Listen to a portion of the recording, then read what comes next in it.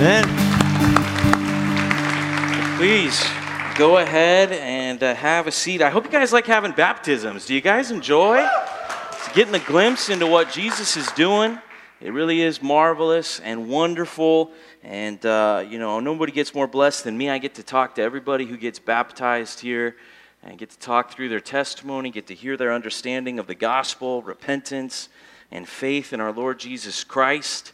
And, we got a lot of people professing faith here at this church, and as they see baptisms, more people want to get baptized, and so I hope you like them, because we're going to be doing them again next Sunday. There's more people who want to get baptized here at this church, so praise the Lord.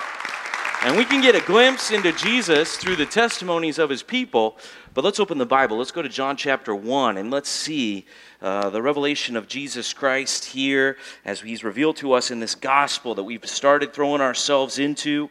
And we're just finishing up chapter 1 here today. So if you're just joining us, you're at a great time as we have been inviting many to come and see Jesus Christ. And that's the theme of our passage this morning. So if you got one of our Bibles, turn to page 887. That's the page we're on.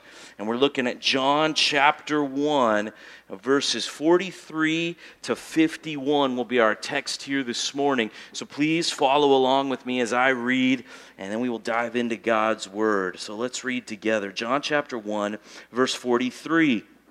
The next day, Jesus decided to go to Galilee, and he found Philip and said to him, "Follow me." Now Philip was from Bethsaida, the city of Andrew and Peter.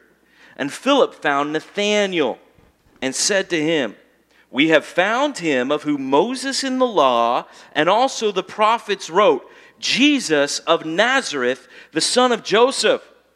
And Nathanael said to him, "Can anything good come out of Nazareth?"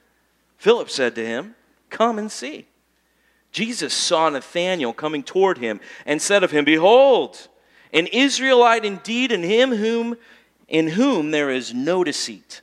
Nathanael said to him, "How do you know me?" Jesus answered him, "Before Philip called you, when you were under the fig tree, I saw you." Nathanael answered him, "Rabbi, you are the Son of God. You are the King of Israel." And Jesus answered him, "Because I said to you, I saw you under the fig tree, do you believe?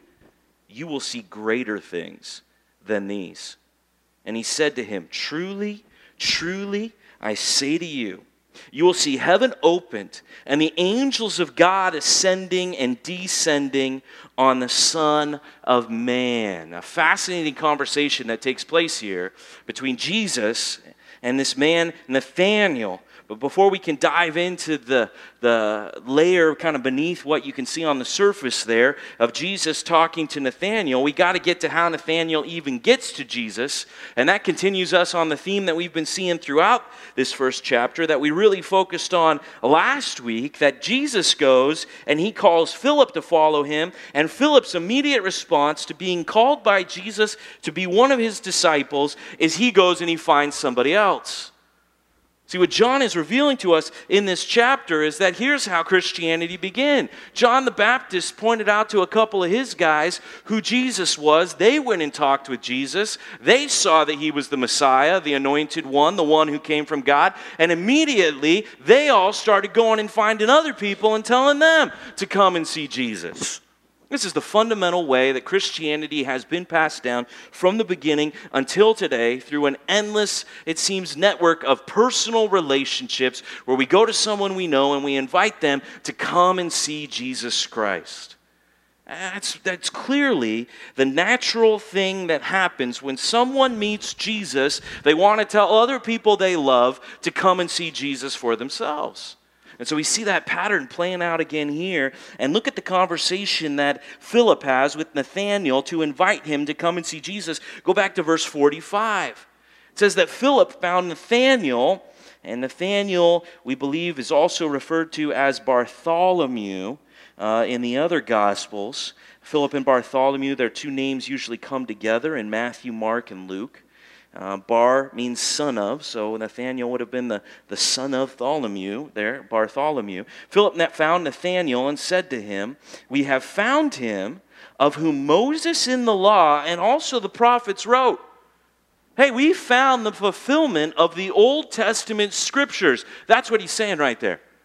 See, the Jews had this mindset of a Messiah, an anointed one who was coming. And really, the place that we first see Jesus, the place that is really the foundation of us getting to know Jesus, is the Old Testament. You know, if you're one of those people that thinks, well, the gospel's in the New Testament and the law's just in the Old Testament. No, actually, when people preach the gospel in the New Testament, they quote the Old Testament as the source and authority of the gospel of Jesus Christ.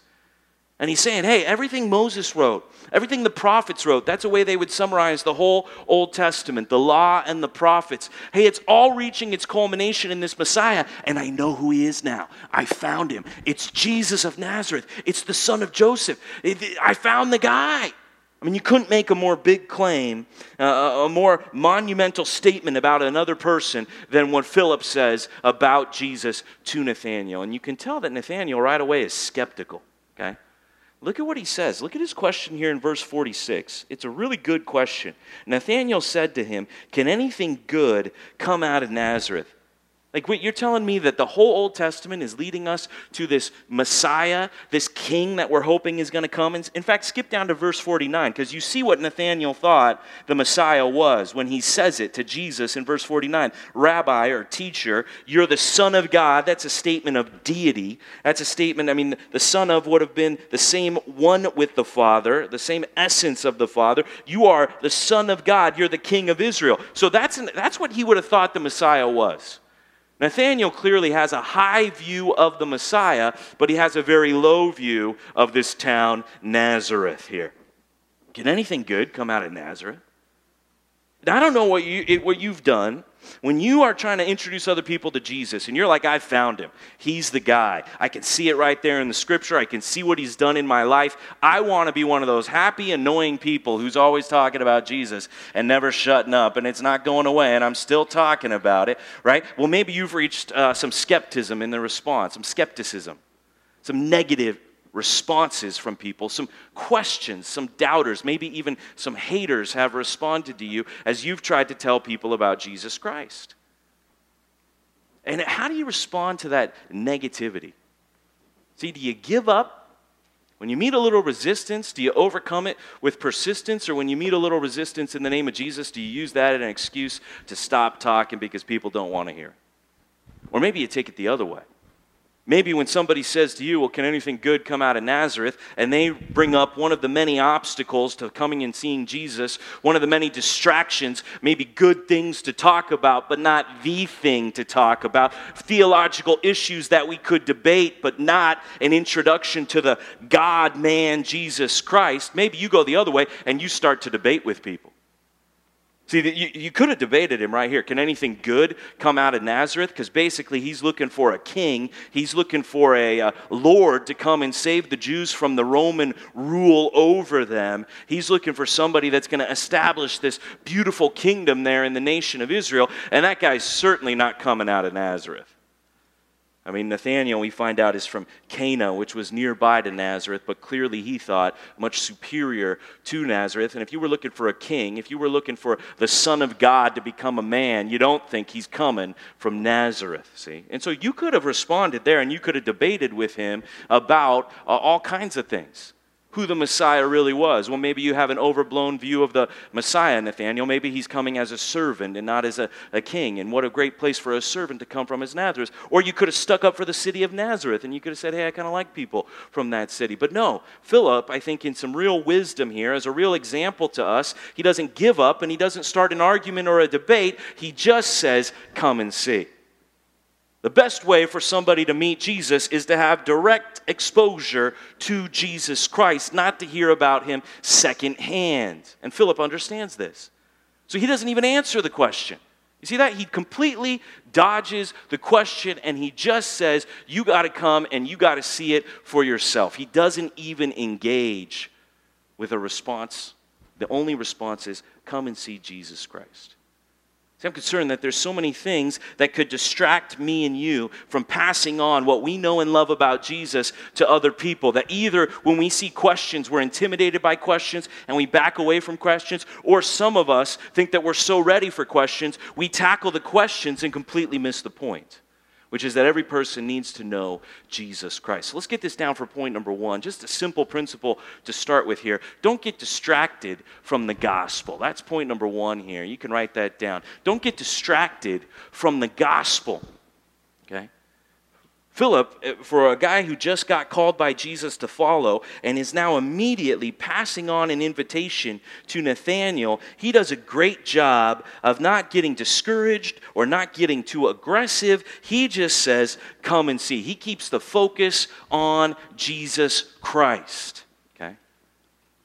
That's very important for every single person here, that we should be introducing others to Jesus. That was the point of last week's sermon. If you heard that one, hopefully you've even been doing something about it this week, that I want to invite somebody to have direct firsthand exposure to Jesus Christ. So how does somebody get firsthand exposure to Jesus Christ these days? Because we can't just drag somebody to the bodily presence of Jesus. So how is someone going to come and see Jesus? Well, we tried to give you 3 ways last Sunday. One is if you share your story of how you met Jesus, like the testimonies we heard this morning, well, that gives them a glimpse maybe to Jesus Christ. But the best way for someone to see Jesus today is they're going to see him in the Scriptures, the Jesus book. You search the Scriptures because they testify, they bear witness about Jesus. We've got to bring people to the Bible, which means we have to invite them to read the Bible with us, or maybe we have to get them to come here to a church service like this where we preach the Bible so they can hear it straight from God's Word to their ears. Everybody needs firsthand exposure to Jesus Christ, okay? So who are we bringing? Who are we saying come and see to? And I want to just ask you, how's your approach?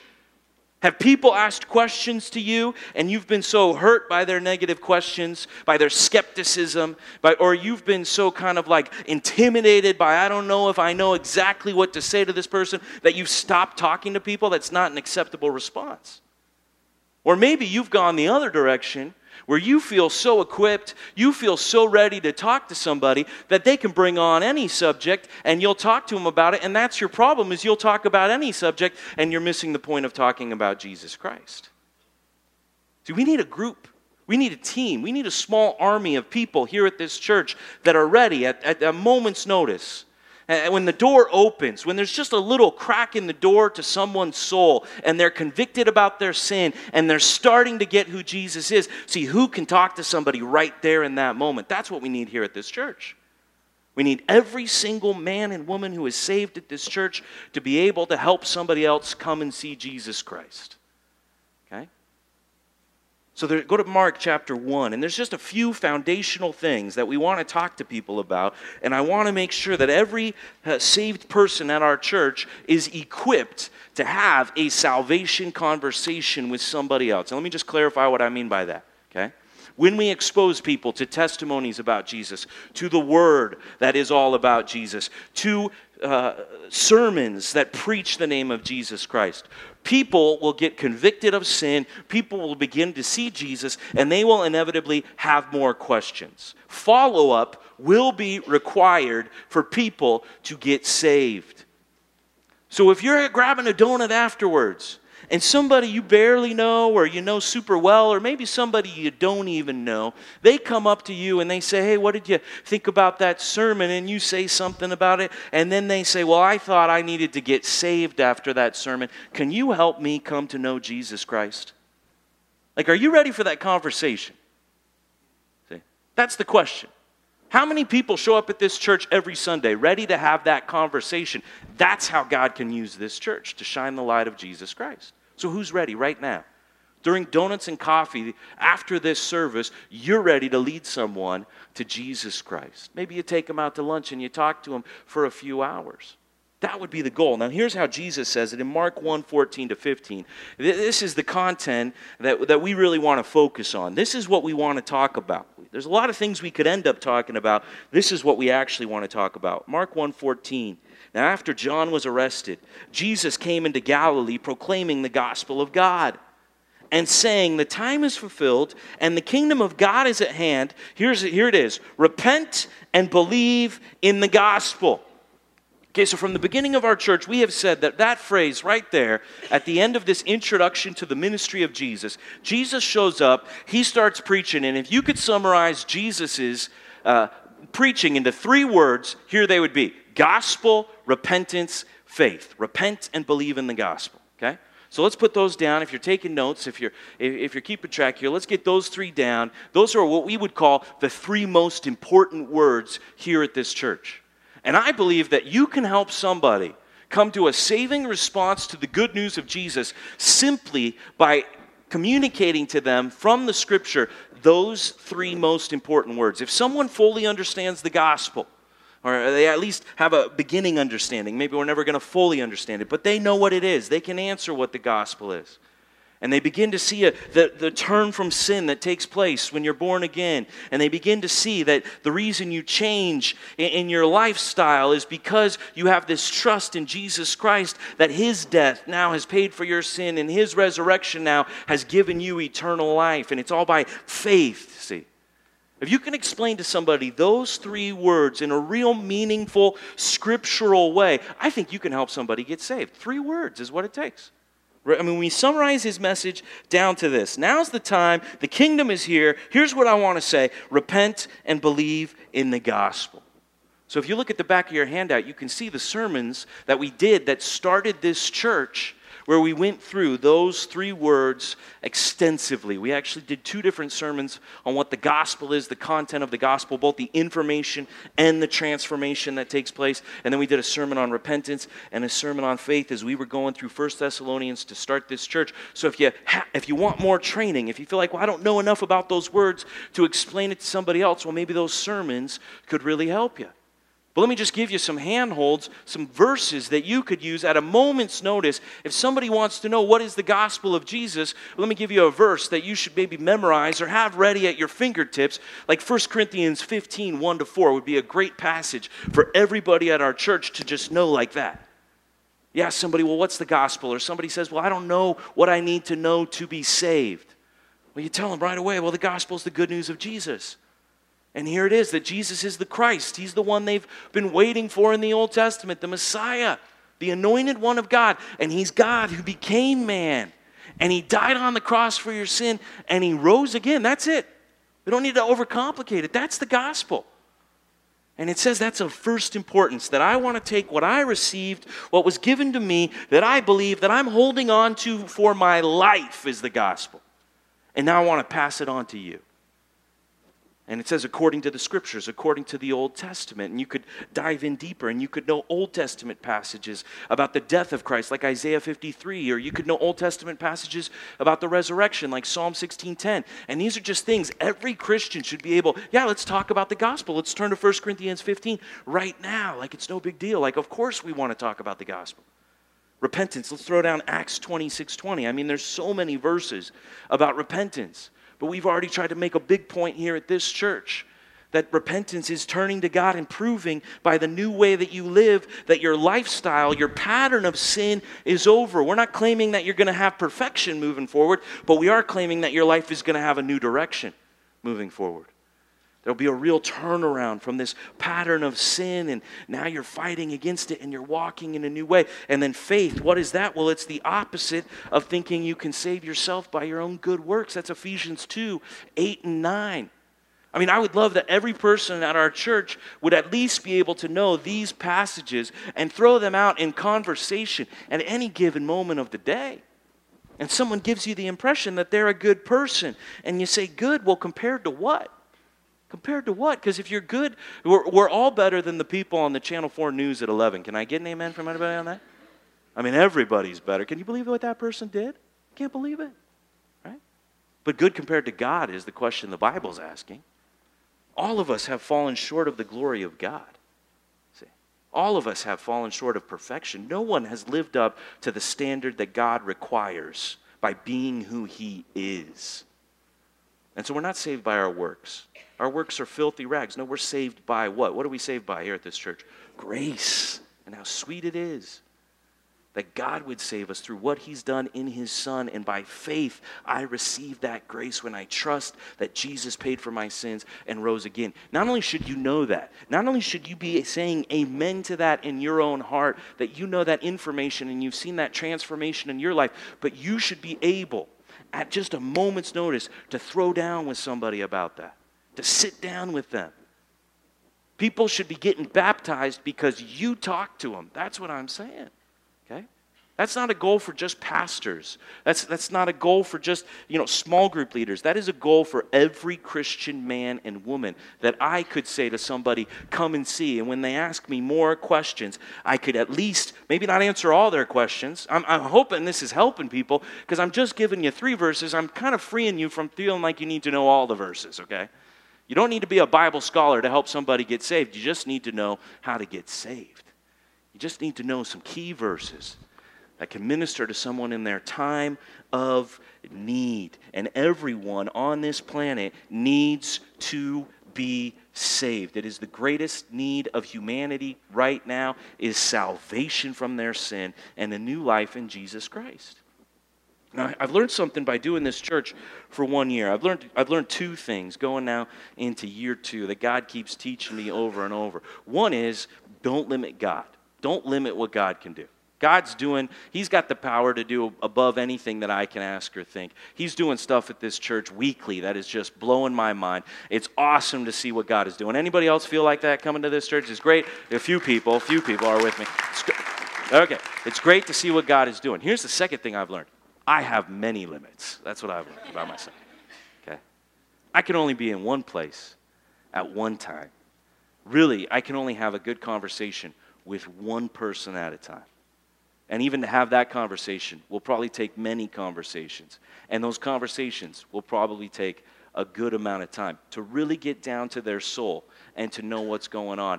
I have a number in my head of how many people I can even really talk to in a week. I have limitations by space, by time. There's only so much that I can do.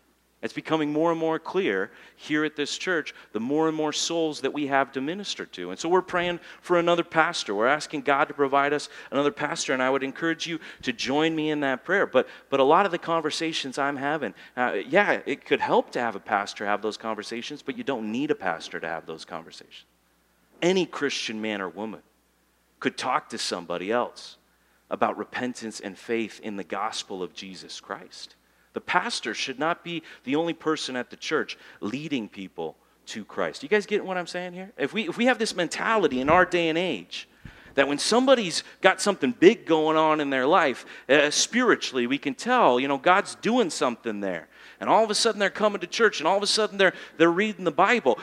The answer for all of those people can't be, well, they should talk to the professional, they should talk to the pastor. Okay? No, there needs to be a whole group of people who are all EMTs here at this church, okay? There needs to be a whole group of people who've gone to a CPR class, and they can help somebody who's in that moment of needing to get saved. Well, they can pump some verses into their chest, and they can start talking to them, and they can start breathing some truth. The Spirit can speak through anybody who's saved here in this church. And I'm concerned that sometimes I get this attitude like, oh no, my relative is going to die and they're in the hospital now. Pastor, will you come in and talk to them? I got to tell you right now, the hospital is the worst place in the history of the world to try to have a conversation with anybody. I mean, people are plugged into all kinds of tubes. We got all kinds of interruptions coming in. I mean, literally, they are sometimes in so much physical pain that you can tell they can't even focus on the words that are coming out of my mouth. It's a very difficult place to talk to somebody. And so you call me because your relative's in the hospital. Guess what? I will stop what I'm doing and I'll go to the hospital. But my question to you is going to be, why weren't you talking to them before they ever got into the hospital? See? How many dinners, how many meals, how many open doors did you have that you blew, that you missed? And now you're calling on somebody else to come and do it for you when this is your loved one and you haven't told them the gospel, repentance, and faith? We're waiting too late if we're waiting until someone is almost going to die physically before we begin to talk to them about life spiritually. See? If you love people, you will have this conversation with them. That is how it will work. You will care for their soul, and you will talk to them long before they are ever in physical danger. You will address the spiritual danger they are already in because of their sin. And so I'm happy to help. I'm here to serve, but I'm asking that every single person who calls this their church and considers themselves a Christian, that you will join our team of people ready to talk to somebody about 3 simple words: the gospel, repentance, and faith. And if everybody here can talk about how to be saved in Jesus Christ, we'll see a lot more people get saved at this church. So if you feel like, well, I just don't know how to do it, well, I want you to open your bulletin right now. A little announcement for you. We got this thing coming up called Equipped Evangelism. Okay, so we're going to start with a one-day, I don't know if you've ever gone to a CPR class. I've gone to a CPR class before. I wouldn't want to be in the position, though, of saving somebody's physical life. Maybe that's how you feel. You wouldn't want to be in the position of having to save, being a part of God saving someone's spiritual life. Well, then come to our class, Equipped Evangelism. You can see when it is. We're giving you a few weeks' notice. October 10th, we'll spend a couple of hours doing some training here at the church. Then we'll actually go out and we'll talk to people. And I know that some of you guys know how to have these conversations. You are equipped to have these conversations. Man, now is a great time to engage, to be praying every day for open doors to have these conversations. And if you don't know how to have one, man, please come to this. This would be the beginning of some great training for you. And I would love to start to impart to you more scripture that you can use to pass on to other people so that God will save them from their sins. Wouldn't that be awesome if God uses you as his mouthpiece and he speaks through you, God pleading through you to somebody else, and he saves that person through the words coming out of your mouth, through the scripture that you have sought to memorize, that you know where to turn to in the Bible, and now the Spirit brings it to mind and he speaks it through you, and you help. There is nothing better in this life than seeing somebody get saved right in front of your eyes and having a front row seat to the work of Jesus Christ. What a glorious thing it is to behold. And so I pray that everybody here would have the joy of seeing somebody else get saved. It is awesome. And so I hope that's something that encourages you, that every Nathaniel needs a Philip who can say to him, come and see. Go back to John chapter 1. Turn there with me, please. And now Philip comes, and what an interesting conversation that he has with Jesus Christ here. And it appears that Nathanael is coming to meet Jesus, but as Nathanael even gets to approach him, based on Philip's good testimony to bring him, not getting shut down, not overdoing it, but just bringing him to come and see Jesus, we find out that Jesus already knew Nathanael before he even comes to meet him. And he says here, behold, an Israelite indeed, and in whom there is no deceit, which is a reference clearly to Old Testament passages. And Nathanael, look at his response. I mean, he goes from skepticism to awe here. Nathanael said to him, how do you know me? What, you already know me? What's going on? And then we kind of drop the mind bomb here that blows up in Nathanael's brain. Hey, before Philip even called you, hey, remember when you were under the fig tree? I saw you. Nathanael's brain explodes. Do you read that part? That's what happens next right there. See? Like, wait, you already knew me? Here I am coming to even meet you, and you already know me. One of the main themes we're going to see throughout the Gospel of John, and you can see this in any gospel, is the intimate knowledge that Jesus already has with people before he's ever even talked to them. That here we see that he already knows Nathanael. He already can say statements about what kind of Israelite he is. He can already say where he was under the fig tree. He already knows Nathanael long before they actually have a conversation. We saw this last week where Simon shows up. And he's able to look at Simon and he's able to say, no, I got a better name for you because I know the kind of guy you are and I even know who you're going to be as you become my disciple. And so I'm changing your name from Simon and I'm calling you Peter. We see that Jesus knows us before we even become aware of who Jesus is. He's already knowing us and seeming ready for us to come to him.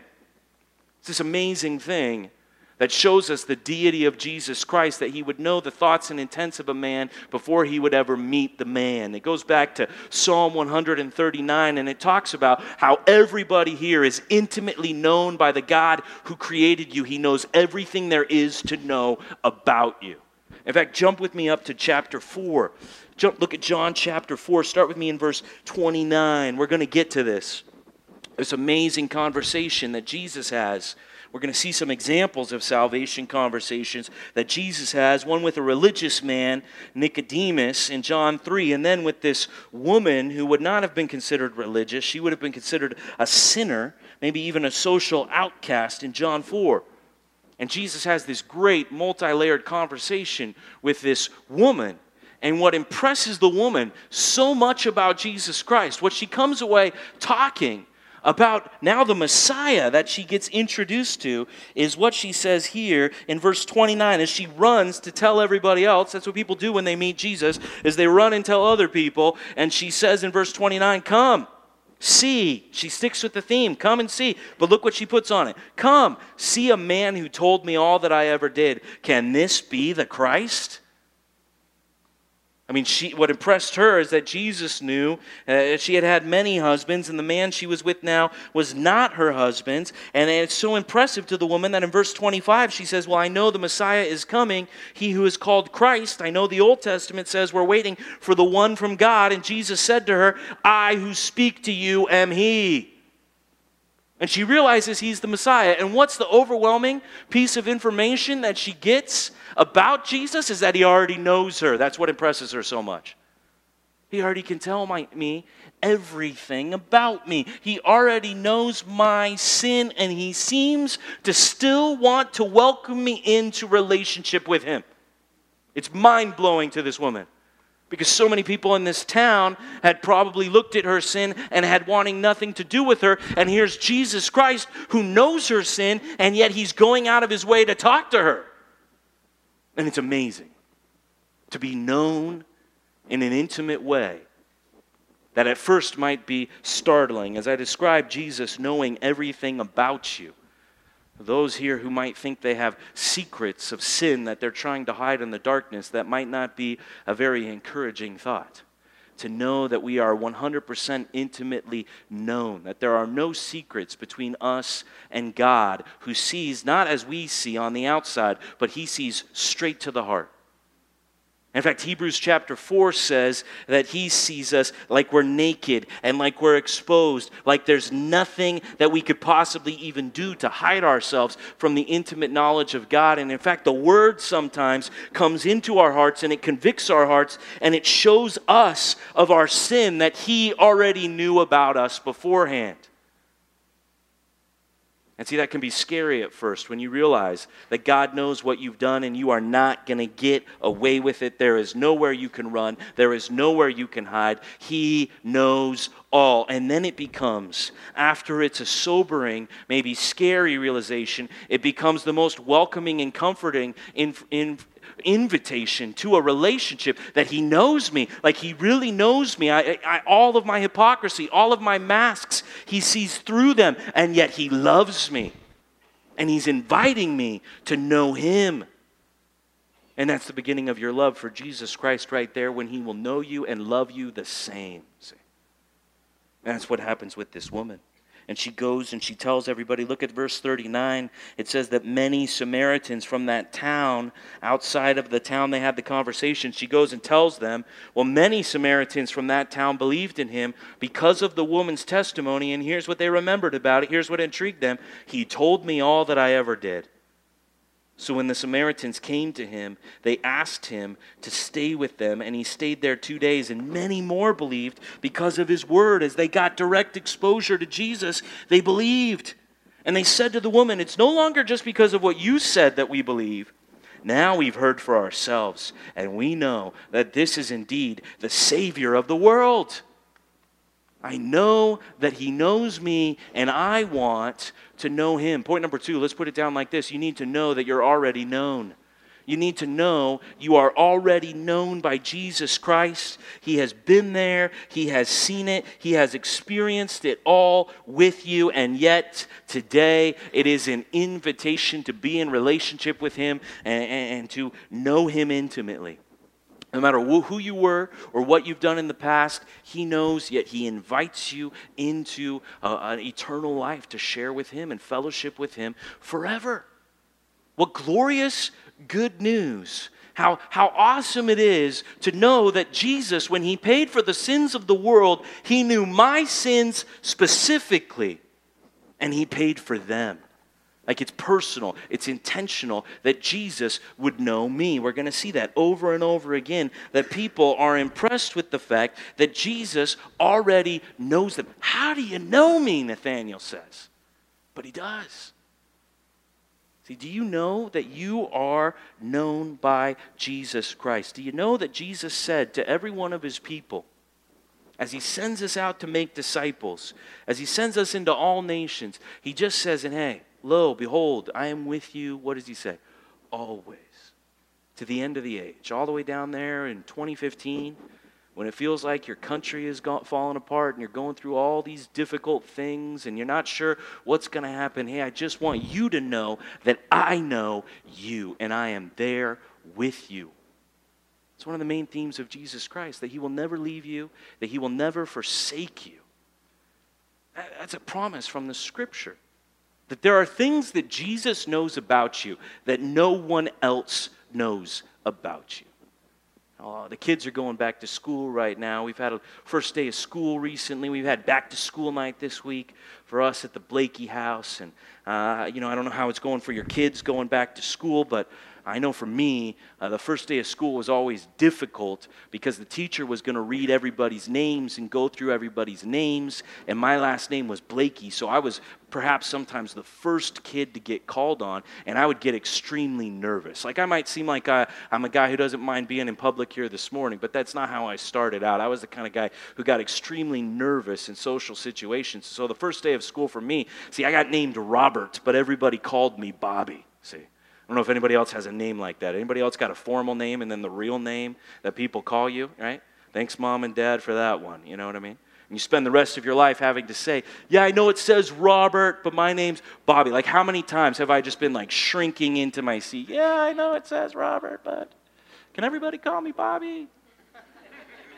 I know you put Robert on here and here and here and here and all over the bulletin boards here in this room, but can we change them all to Bobby, please?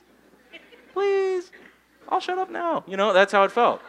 Just felt terrible. Like I'm not known by anyone here. Like I have to tell them, hey, that's not actually me. I'm this other guy. See? What is it going to be great? It's going to be so awesome when you meet Jesus Christ and he already knows you. In fact, it says in Revelation 2:17 that when you meet Jesus Christ and you meet him face to face, to everyone who overcomes, to everyone who's one of his people, he's going to give you a stone with a new name on it that only you and him will know. He's going to give you a name better than the name you've got right now to describe you. This experience of Peter, this experience of Nathanael, this woman at the well, I'm already known by him. You and I will have that same experience someday when we meet Jesus Christ. He will know us better than anyone else ever has, and yet he will love us because of who he died to make us in him. See? It's an amazing thing. And it blows Nathanael away. Now go back to John chapter 1 and you'll see here that you got to know the Old Testament to get the fullness of the conversation that is taking place between Jesus and Nathanael. Okay, because in verse 47, Jesus greets him with, behold, an Israelite indeed, in whom there is no deceit. Okay? So here's a guy, can anything good come out of Nazareth? Here's a guy who's got high standards of what he's looking for in a Messiah and what it means to be a Jewish person, an Israelite. All right? And to know even what an Israelite is, you have to go back to the beginning of the Jewish people where you have who's the father of the Jews? Shout it out. Abraham, and he's got a son named Isaac. I don't know if everybody here knows this, but if you go through Genesis, it's clearly laying down the lineage that there was Abraham who had Isaac, and then Isaac, he had two sons. Esau was the older one, and then there was this guy named Jacob, see? And Jacob gets renamed Israel, which is very important.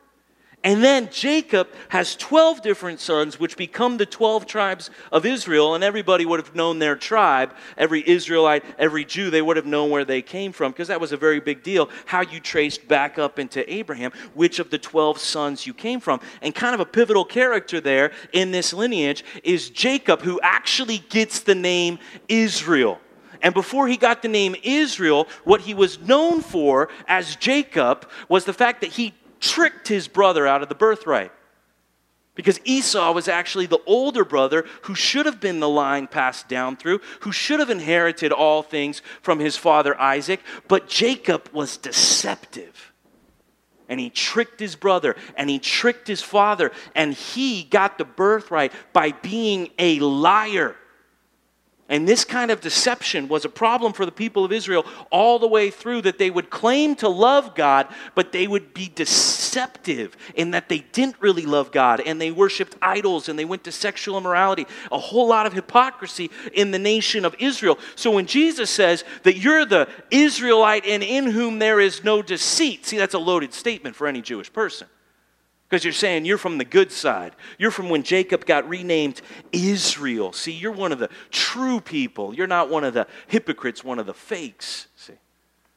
And so that's what Jesus says to Nathanael, and it's loaded with meaning. And then he says, I saw you under the fig tree, which kind of works on two different levels. One, it blows the mind of Nathanael in that he was literally sitting under a fig tree, and Jesus somehow could see him when he was there under a fig tree when Jesus was not around. It's miraculous in that it must be God who knows all things and sees all things like that. And so it blows his mind. But also, see, the way John writes it here, anybody who would have read this, see, the fig tree has a lot of significance to the Israelite, the true Israelite, somebody like Nathanael who's got opinions about where the Messiah is going to come from. See, the fig tree is this idea loaded with significance. In fact, write down, if you're taking notes, fig tree. Let's start giving you some thoughts about the fig tree, like 1 Kings 4:25. We're not going to turn there, but you could just write that down. 1 Kings 4:25, when it wants to describe a great time for the nation of Israel, it says that for Israel, they lived in safety, every man under his vine and under his fig tree all the days of Solomon. So here's like a statement. When things are going well for Israel, it's like everybody's got their own vine they can go to. Everybody's got their own fig tree they can sit under. And it's time of peace and prosperity and safety in the land. So that's the idea. Like the Jewish man sitting under his vine, sitting under his fig tree, that means God has blessed his people. That's an image they all would have related to. Okay?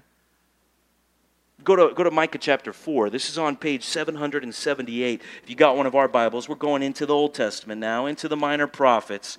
And this is something I love about the Gospel of John, is we're going to spend a lot of time, page 778, we're going to spend a lot of time going back to the Old Testament, because we're going to see that's actually where the promise of the Messiah comes from.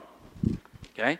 And so they would have known about, there's not only this idea that everybody would have their own fig tree, it's kind of like here in Huntington Beach, everybody having their own fire pit. You know what I'm saying? Everybody having their own lazy boy chair. Like when we're living the American dream, and we've got our own place and our own family, and then we're living in peace and freedom. You know, on Friday night, we get the neighbors around, we get the kids around, we go out in the backyard, and we throw out a fire pit, and we sit back and we think at the end of a week maybe how great things are, and we feel blessed and we feel secure. That's the idea of the fig tree, okay? Now look at Micah chapter 4, and now here's a prophecy about the future for the nation of Israel, a prophecy that we would say still hasn't fully come to pass.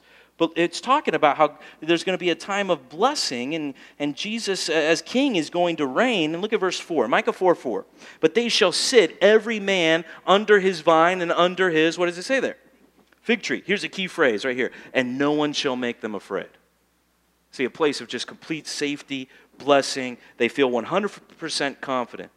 For the mouth of the Lord of hosts has spoken. For all the peoples walk each in the name of its God, but we, Israel, God's people, we will walk in the name of the Lord our God forever and ever. See, when I walk with God, when I have a relationship with Him, and I experience His presence, and I know that He is with me, and that encourages me, I have no reason to be afraid, it's saying here.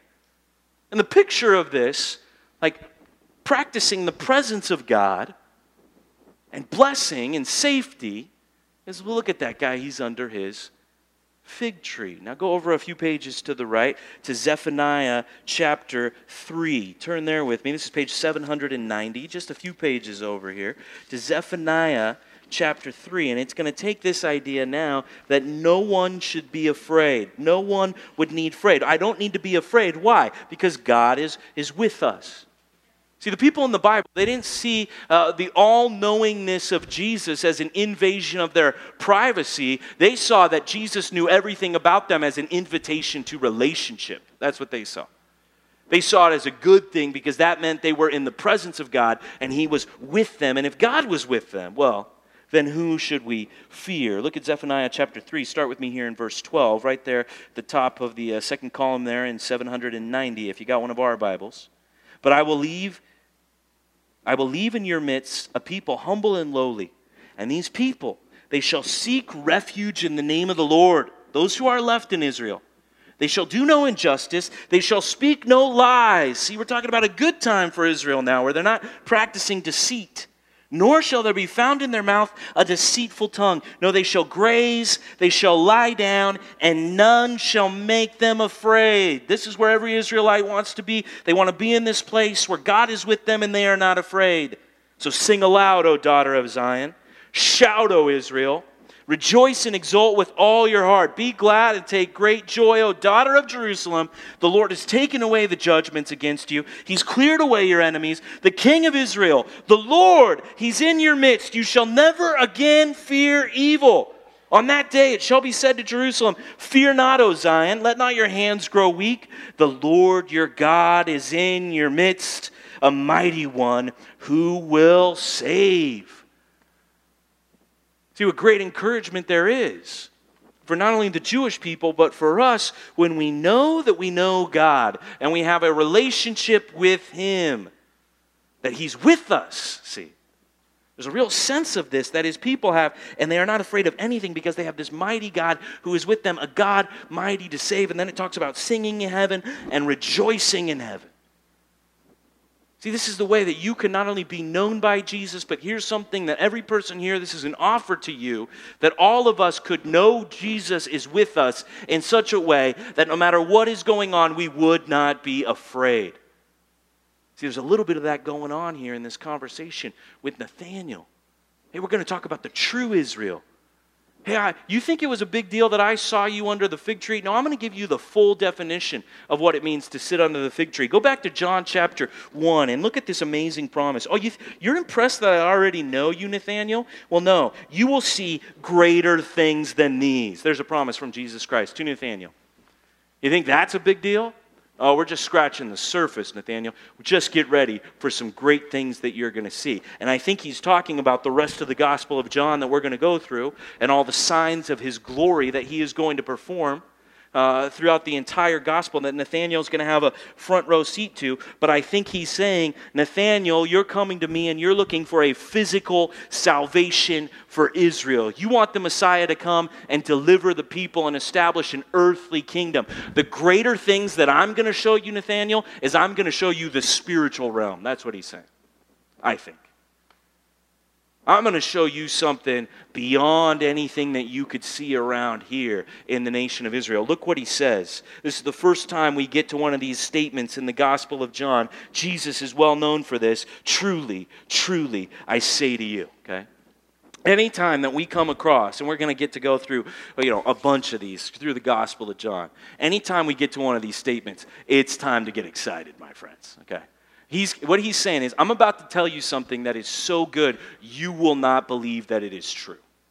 So I start the phrase with, truly, truly, I say to you, because I want you to know that what I'm about to say is, amen, verily, let it be so. It's the real thing, but you might not believe me, but I'm telling you, truly, truly, listen to what I'm saying. That's how he introduces it, okay?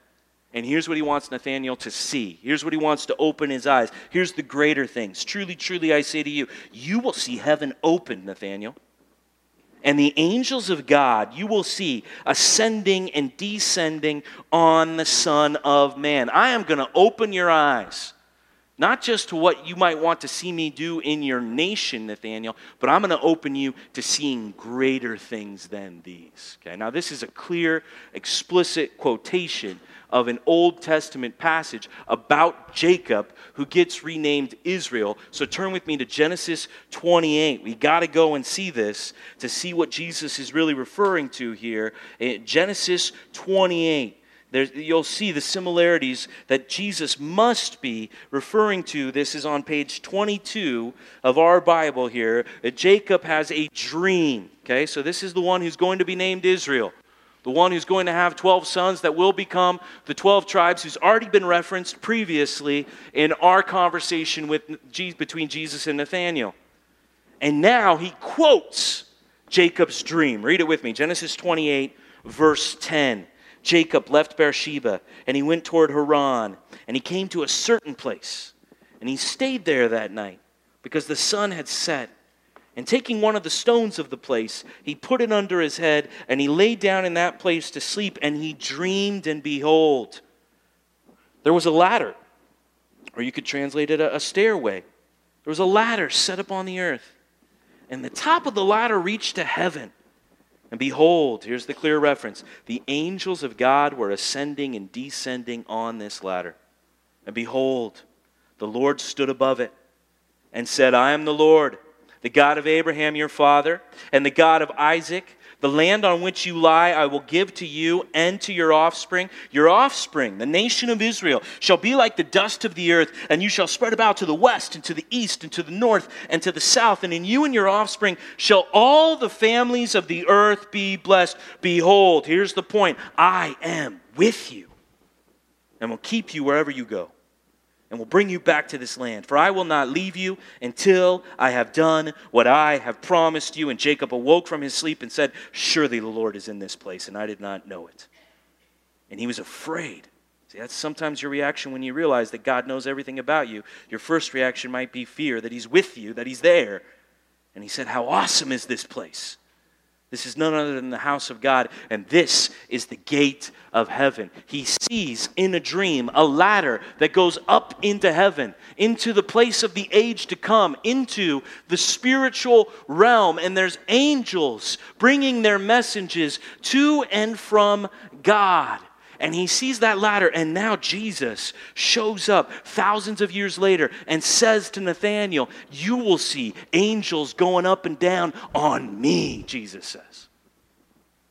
Jesus says, I am the ladder that leads people into heaven. That's what he's saying. I am come to mediate between God and man. I will bring you not just national victory and freedom, but I will bring you into a new life, into a new realm where you will know God, Jesus says.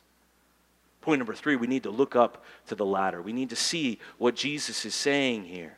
That he is saying, that he is offering, not only to Nathanael, but to all people, the entrance into the presence of God. And many angels go out delivering the good news of that message, and many come back and they rejoice in heaven over one sinner who repents, and all of that good news going out and the good news coming in and the salvation that's taking place. Jesus is saying, hey, you thought it was going to go through Israel? Hey, let me open your eyes. Let me widen your view. It's going to go through me, and it's going to be extended, Nathanael, to all people.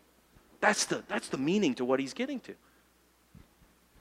Saying, hey, you think it's a big deal to be an Israelite, Nathanael? You think it's a big deal to be sitting under your fig tree? I want to open you to see greater things. I want to help you get what's really going on in a whole new realm that maybe you're not thinking about right now, the spiritual realm of eternal life, the life of the age to come. See, what dream do you want? The question that you have to ask yourself here this morning is, which dream is going to satisfy you? Do you want the American dream, or do you want Jacob's dream? See? Because in the American dream, everybody gets their own fig tree. Everybody gets their own house and their own car and their own family and their own kids, and these are the things that we worship in America. See, these are the things that mean we have peace and safety and we have our own life. And don't get me wrong, these are great blessings from God when he blesses us with these things. I was sitting under my fig tree. I don't really have a fig tree. I'm talking about my lazy boy chair is what I'm talking about. Sitting there yesterday. And the Angels are winning a doubleheader, and they're showing all the haters that they're still in it. That's for you Angels fans who give it up out there. And my son's saying, Dad, let's go play baseball in the backyard. My little princess is there. Dad, can we watch this Cinderella movie that's come out? My son gets a haircut and a bath. He's 3 years old. He comes and runs, and he's got that kid out of the bath smell. You guys know what I'm talking about? Just the greatest smell. You're just like, yes. You know? Yes. Sit here, kid. Don't go anywhere. Right? I mean, you sit under your fig tree and you say, praise the Lord. Look at these good gifts that he's given me. Look at how God's blessed me, how I can sit here. Praise the Lord. But I hope you don't live for that, man. I hope that's not the point of your life. Because if the point of your life is the American dream, then you have missed the point that Jesus wants you to see. Greater things than what America can give you. He wants you to see the spiritual realm. He wants you to know that he is always with you. And that would be even greater to you in your heart than your family being around you, would be the knowledge that he is with you. See, that God is in this place. And it might freak you out at first, the first time you realize that God is always there, and you might be convicted about your sin, but trust me, it will become to you a ladder leading you into the very presence of God. And you will begin to know him now by faith, and someday you will see him by sight. You will literally go up the rungs of that ladder. You will walk up the steps of that stairway, and you will enter into the glory of God through your Savior, Jesus Christ. And no one can take that away from you because he already knows you by name now. That's what we have to say to people. That's the good news. How could we not pass this on? How could we not tell the world, hey, there's no other Savior but the Lord Jesus Christ? Let's make sure we're not settling for the good things, but that we're asking God to show us the greater things, the things that belong in the spiritual realm. Please pray with me. God, we thank you so much for this conversation, both the conversation that Philip has with Nathanael. What a great example he is to us of someone who just says, come and see Jesus, and he brings Nathanael along. And then, God, what a mind-blowing conversation it is between Jesus and Nathanael. Not only that Jesus already knew him when he was under the fig tree, but all of the Old Testament references that Jesus is referring to, that Nathanael was understanding, that he would ultimately say that he would be Nathanael's way straight into your presence, God. That he would show him eternity, the life of the age to come, and he would give it to him now by faith. That not only did he know Nathanael, but they would know each other for all of eternity. That he would know Nathanael better than anyone else, and he would never leave him, that he would never forsake him, that he would always be with him, and how much encouragement that must have brought to Nathanael throughout the rest of his life. To know that he never walked alone, because he was known by Jesus Christ. God, I pray for everyone here that we would know this relationship, that we would know that Jesus knows us, that we would be looking to him as our way of salvation, that we would be looking to Jesus to show us greater things than the things this life can give us, and that we would want those things more than this life. We would want the life of the age to come, eternal life in Jesus Christ our Lord. We pray this in his name, and all God's people said, amen.